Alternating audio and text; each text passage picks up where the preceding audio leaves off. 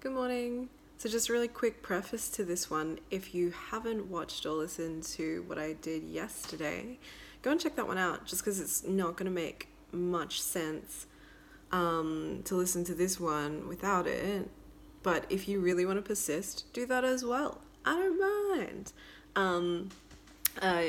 Really briefly, yesterday we talked about not keeping anything in your mind, capturing everything either on paper or in an app, and figuring out where all of your incoming is coming from.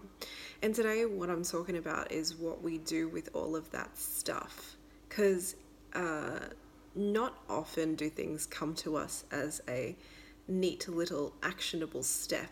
What often happens, especially when we write stuff down ourselves, is it will come out as things like 17 hats. That was a note I wrote to myself the other day. And now I have to take that and translate it into something meaningful. So the reason that this is important is because all of the pressure that is released from our brain from dumping this stuff into notes, our brain will only let us do that as long as it believes that we're actually going to do something with those thoughts. Otherwise, it'll keep reminding us, 17 hats, 17 hats, 17 hats. If I say, oh, I've written it down, brain, you don't have to worry about it, it'll be cool with that, so long as it knows that I actually will do it. Now, I've used a very simplistic way of explaining that, but if you go and Google it, that all checks out.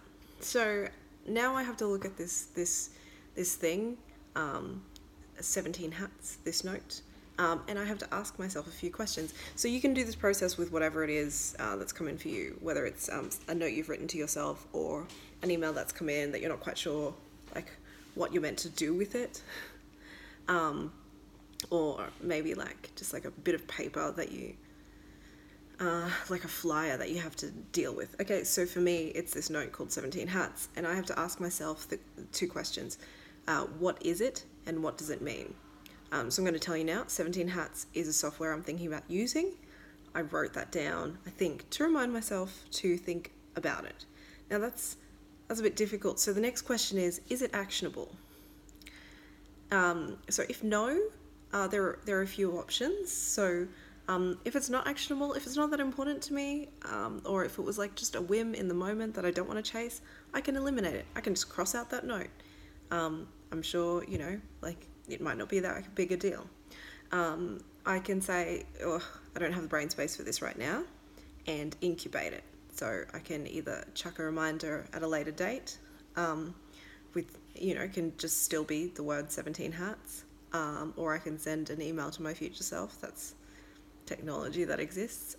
Or if you're old school, you can use a tickler file. I still use tickler files. If you don't know what it is, you're not really missing out that much, but you can Google it if you're really interested in the idea of reminders in note form. The other thing I can do is I can add it to my reference materials. So maybe if I have a file of softwares I'm considering using, or like a note in Evernote, or a folder somewhere, I can chuck it in that, and that would be keep using it as reference. So if it's not actionable, I can eliminate it, incubate it, or add it to my reference materials. If it is actionable, and in this case it is actionable, I have to ask myself, what is the next action? Now, actions need verbs. Needs to start with a doing word, because a lot of people will put on their to-do list something like 17 hats, but there's a lot of mental friction if I'm going through a list, because I can't do 17 hats. So we have to turn it into a really concrete thing that can be done, physically done. I could be able to look at it and say that has been completed, or I can say that hasn't been done yet. This sounds a little pedantic, but in the mess of everyday life, it's really stressful if you have to make yourself think at the moment that you're doing it. This is the hardest part, actually, is turning it into a concrete action.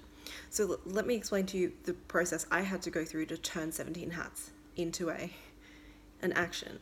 So here's my thought process. I'm switching my accounting systems at the end of financial year, and I was thinking of Xero. I also don't know if 17 Hats handles Australian dollars as a currency.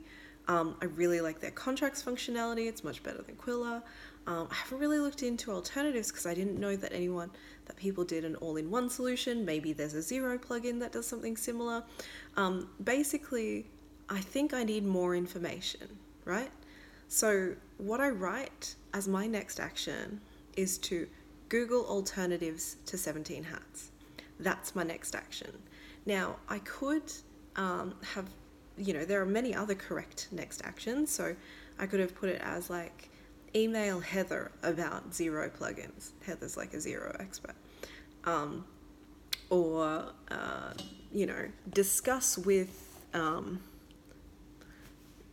a Freelance Jungle, which is like a Facebook group, to see if anyone's used anything. But I chose to Google, right? Okay. So there's another question that I'll ask myself even once I've defined the next action, and that is it going to take more than one step to be finished? So once I've Googled 17 Hats, it's not one and done, right? Like, there are going to be more steps to that whole process.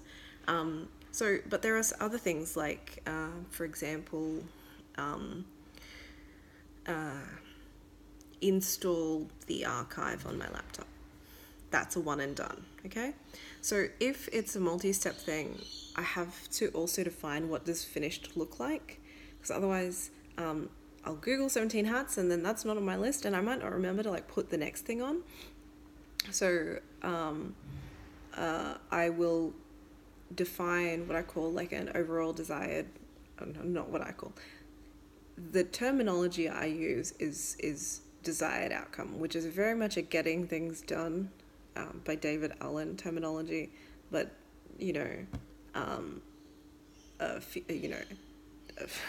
there are many other terms for like the finished thing. So this is another thought heavy one, and I just want to tell you the thought process of me actually turning this into a desired outcome, which was I guess I'll be done when I've decided whether or not to switch to 17 Hats, right? But it turns out that's not really binary. It's not like 17 Hats or not 17 Hats, because it's like 17 Hats or Xero or Reckon or whatever.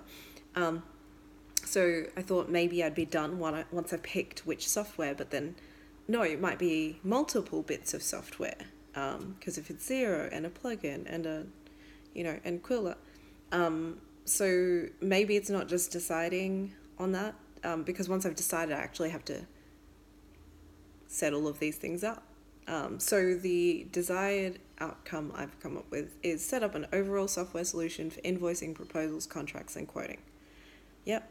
Massive act of thinking. Didn't take that long. This is the thing. The massive acts of thinking usually only take a minute. They just take a lot of effort. We don't like doing them. Well, this means it's like super easy for me now. Now I have on my list Google 17 Hats. Swing. That's something I can do. I also know like where I'm trying to get to with that. Depending on the complexity of the thing, you might set more requirements on yourself. So like if I wanted to, I could decide now like where my budget's at and like when I want to implement it by. I'm not that fussed on those sorts of things. But for a major project involving multiple people, you might. Or it could be an even simpler multi-step process. I still recommend doing the desired outcome just so that nothing slips through the cracks. So something, a desired outcome as simple as like get the iPad repaired.